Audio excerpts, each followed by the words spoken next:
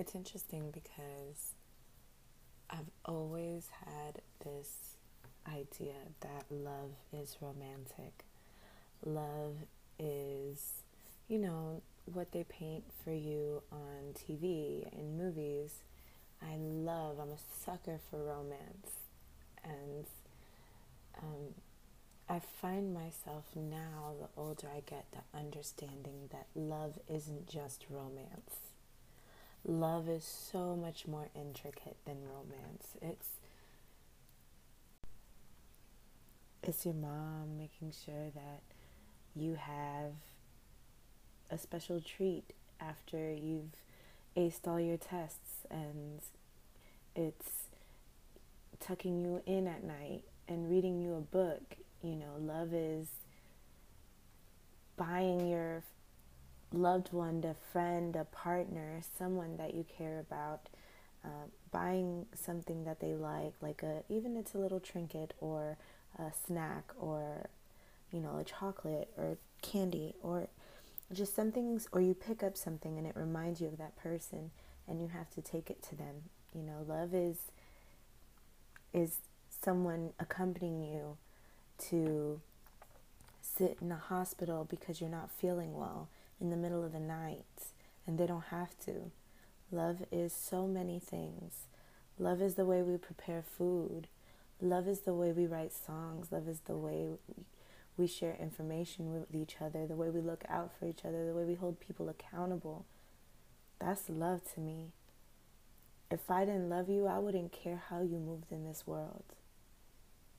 I wouldn't tell you, hey, maybe you should be better about your approach of these things, or try to help you understand why maybe your perspective on something might be a bit flawed, or maybe you're missing information. Love is caring that you're informed.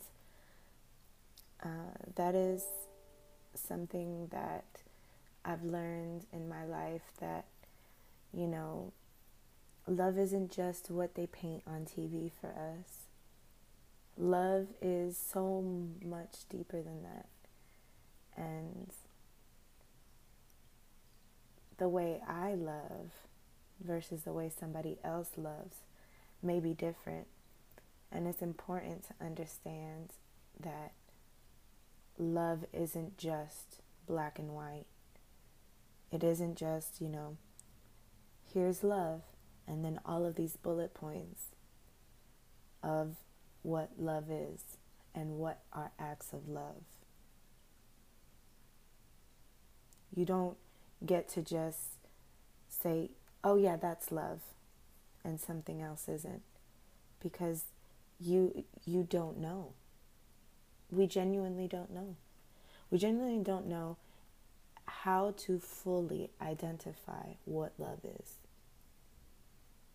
because it's an action, it's a person, it's an emotion, it's so many things.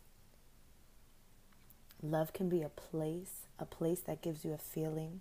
Love can be food, a flavor that just it takes over you and just makes you feel so many emotions and happy. Like when you taste your favorite dish and you take that first bite, and that feeling that you have, that euphoria almost, there is a love to that. That is not just an experience of your taste buds enjoying. Like it's so much deeper to me. I think that love is the way I look at the way my plants grow. I sing to them, I talk to them. They all have names. I have stories about them. Like love is sharing an article with a friend because you know that they're going to be so interested in that and you want to share it with them. That to me is love. And I still believe in beautiful romance, this, what they consider hopeless romantic. I'm on board with that. But I don't think it's hopeless. I don't think being so in love with the idea of love, I don't think it's hopeless. Love shouldn't be hopeless. Why do we view it that way? Why do we make it seem that romance is hopeless almost? Like it's unattainable. You know, I mean that's a whole different conversation, I guess, but I don't know, I just feel like we should be free to love the way we want to love. But loving also requires compromise. Loving also requires ability to learn, ability to open yourself up to others and experiences and things. Love is funny. It could mean so much, and it just depends on what you want to talk about. And how do we apply love to it?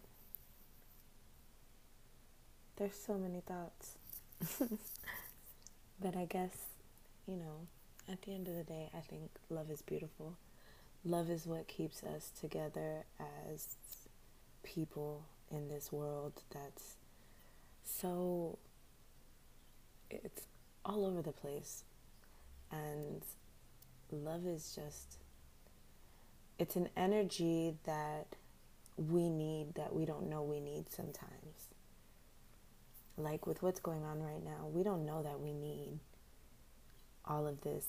We don't know how much love we need. We just know we need it. And we know we need to lead with love. If we lead with love, then it sets the example, it sets the tone. When somebody walks into a room with bad energy, you feel it. It sets a tone, right? So when people don't lead with love, it sets a tone. And I feel like